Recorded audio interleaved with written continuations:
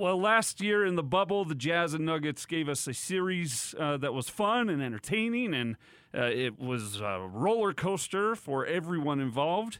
And our guy, Ron Beck, joined us now on the phone. Ron is a longtime member of the Jazz statistician crew here in the NBA. And Ron texted me earlier this week, Gordon, and said, hey, at some point we got to talk about our experience in the bubble. How many days were you, quote-unquote, stuck in that bubble there, Ron?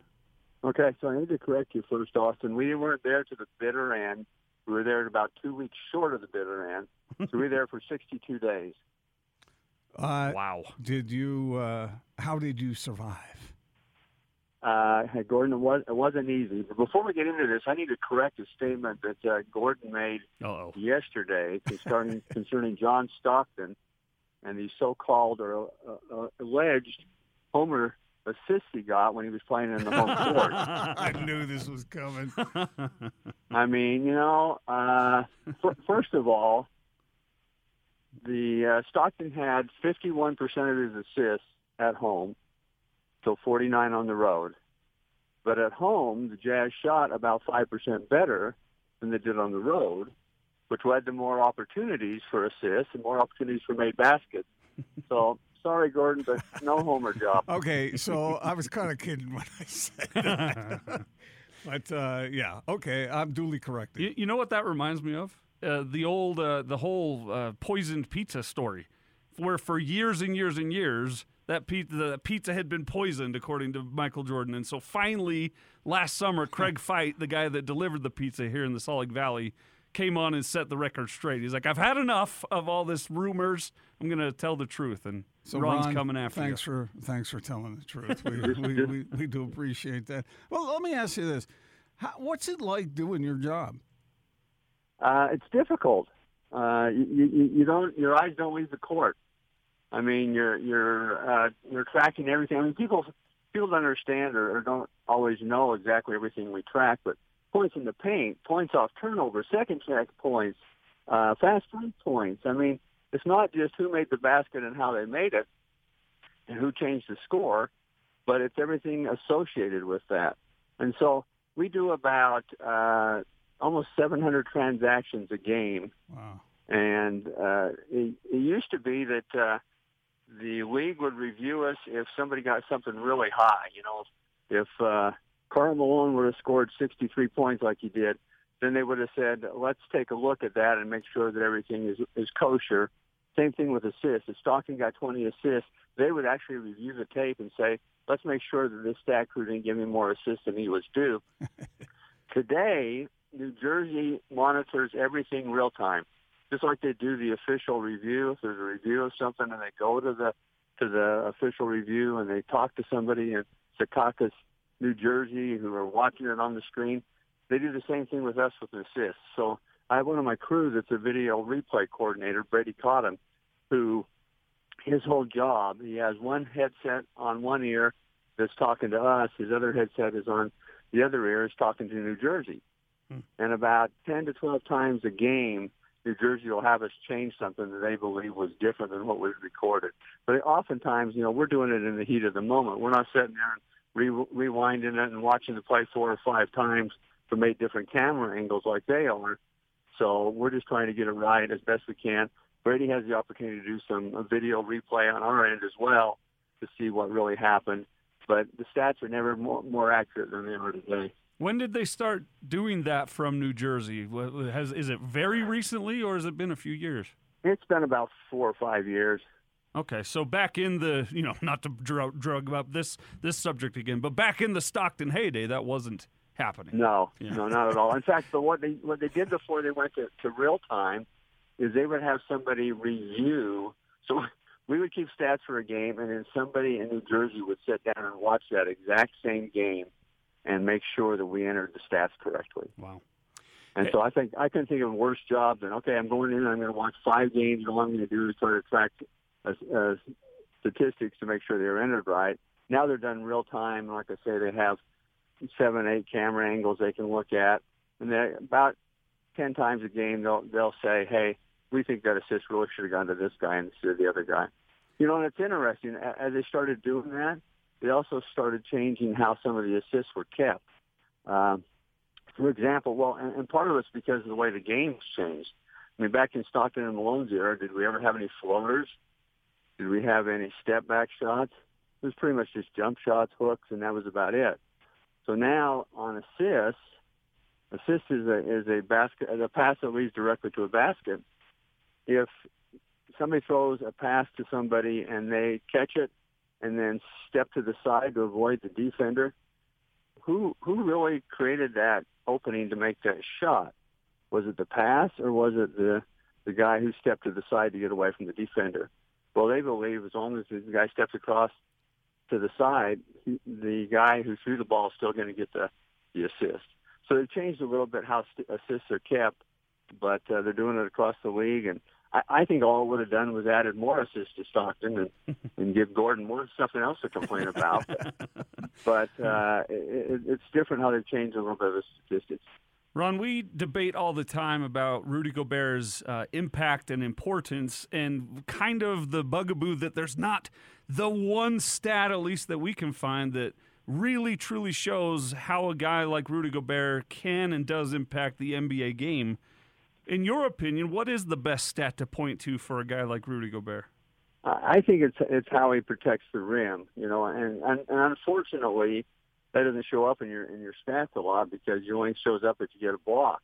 It doesn't show up how many times that he actually made some. I mean, you see it all the time as you're watching the game. Some guard will dribble in there, get ready to do a little floater shot, and all of a sudden Gobert will start coming towards him, and he immediately backs right back out. The same thing used to happen with Mark Eaton. I mean, I used to watch some of the Jazz games or some of the practices when Eaton played, and when the opposing coaches would come in, they would talk about how impactful Eaton was. It's kind of like, if you think you're going to be free in the lane for a shot, you're wrong. Mark's going to come and block it. So don't even plan to take it into the key and try to make that shot because Mark's going to block it.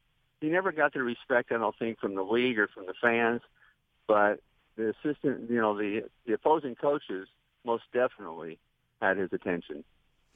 So, Ron, I got to get your opinion on what Austin and I were talking about earlier, the best Jazz teams of all time. On my list, I have the 96-97 Jazz second and the 97-98 Jazz first. Really, reasonable people can go either way on these two, or maybe you have a third choice. I don't know, but do you have an opinion on those two teams? No, I listened to your list, and I think you were right on. I mean, that 98 team, I've said before, I don't think they lost the game here, Game 6, with Jordan still in the basketball and going down and hitting the jump shot.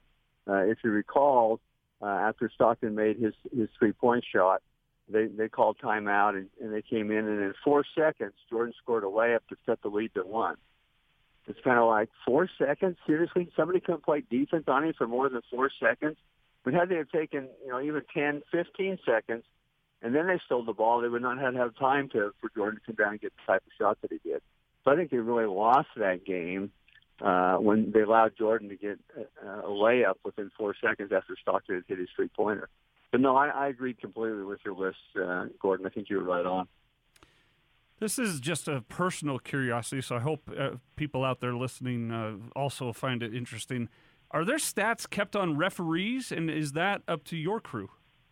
We've been keeping stats on referees for a long time, and it's nothing that's ever published, but the league reviews it and indicates, they can cause some fines, they can change work assignments, they can suspend officials, they can do whatever. But on just about, I would say probably 80% of the stats we keep, we list what official was involved in that particular play. So a travel called tonight will, in the official book, say which official called the travel. It will. Yeah. It will. It'll identify who called what fouls and where the foul was called at, and what part of the game. So, like I say, 85% of the stats we keep has the official tied to that event. So you can give up names if you want, but if you don't want to, are there officials that when you see they're involved in a Jazz game, you kind of roll your eyes a little bit? We used to, back in the days when we all got together and ate in the press room together, we'd find out who the officials were going to be, and we could pretty much say whether or not we thought we were going to win that home game or not that night before the game even started. There was officials who had reputations for protecting or helping out the superstars. There were officials who were much better to have make the calls at home. There were officials who came in that were more in favor of visiting teams. And so you could almost say, who's the official crew? Oh, man, we're going to lose, you know? So that used to be the case. I don't think this is much anymore. You got too many new officials, and they're not seem to be so set in their ways as they used to be. Ron, you didn't ask us to bring this up, but we have talked about it in the past, and I've read a good chunk of it. You've got a book that you've written about all your time covering or working for the Utah Jazz, and the first chapter is It Was a Push-Off, is chapter 1. Tell us about your book. Well, I don't promote it. I mean, I typically give it away to people that are interested in it now. To me, it was just kind of documenting my 40 years with the Jazz, and I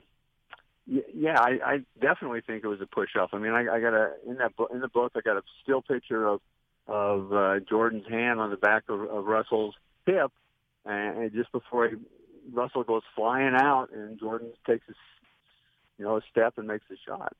So, from my standpoint, it definitely was a push-off. But my book also states that I don't think you ever lose a game on the last-second shot. It happens somewhere along earlier in the game that allows you to be in that position to lose the game on that last-second shot. And in this case, it was Jordan scoring with only 4 seconds. Ron, what's your opinion on the way the game has changed? And specifically all the great shooters and the emphasis on shooting. What do you make of it? I absolutely love it. I mean, I think it's much more fan excitement. It used to be, and it's funny how the era has gone. You know, in order to win it all before, you needed the big man. You needed the Will Chamberlain. You needed the Kareem. You needed Willis Reed. You needed that big man that could score down low. And then it kind of moved out where you needed that power forward.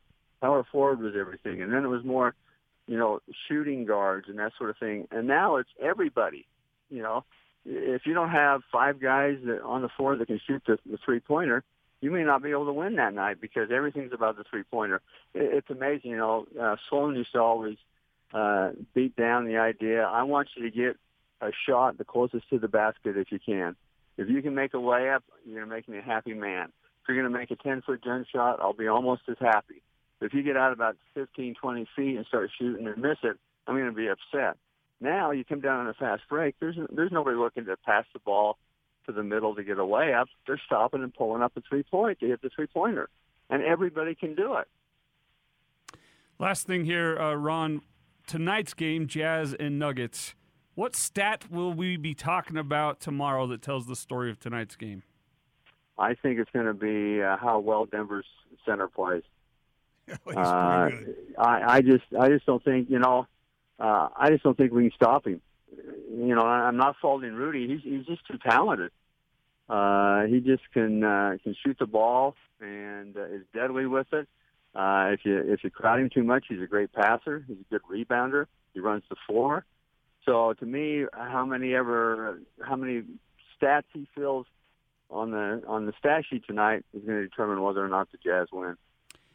Ron, thanks for a few moments. We'll do it again soon, and you be well.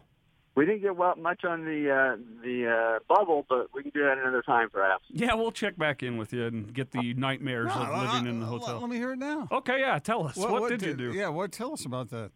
So just real quickly, we didn't keep the stats just for the Jazz. We kept the stats for every team that was down there.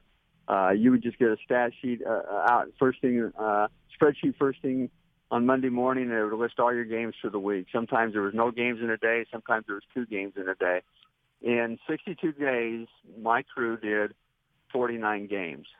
So to put that in perspective, normally a home season is 41 games spread over 71 or over 7 months, and we did 49 in 62 days. So it was fun to be part of history. We didn't play as much as I had hoped we would have. I was kind of looking at it being a vacation to Disney World and doing some stats every once in a while. Instead, I was doing all stats and wishing you were somewhere besides Disney World.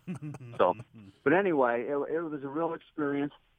The NBA, when they kind of sent out a survey to who would be interested in coming, and we indicated our interest, they jumped all over it. It made me feel really good. It was a real compliment to my crew that they wanted us there. And I don't know if it was because of the number of years we've done the stats or how accurate they think we do the stats, but I heard from Chris Beresford, who's the senior manager of NBA basketball operations. I heard from him daily when I told him we were interested in, and he wanted to know, are you coming, are you coming, are you coming, you're coming? And finally it was like, when I said, yeah, we're coming, he says, well, good thing, because I've already started scheduling games for you.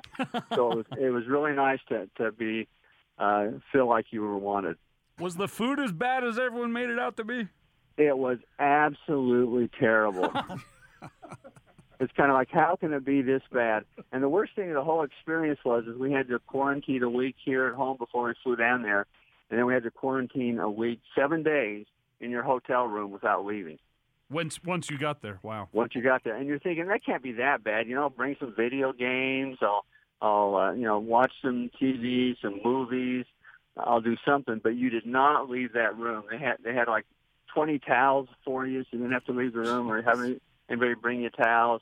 They delivered your food for you, cold and undercooked and terrible.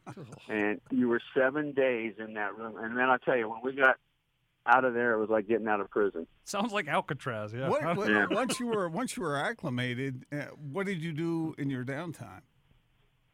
Same sort of thing. I mean, it was the hottest time of year they were having.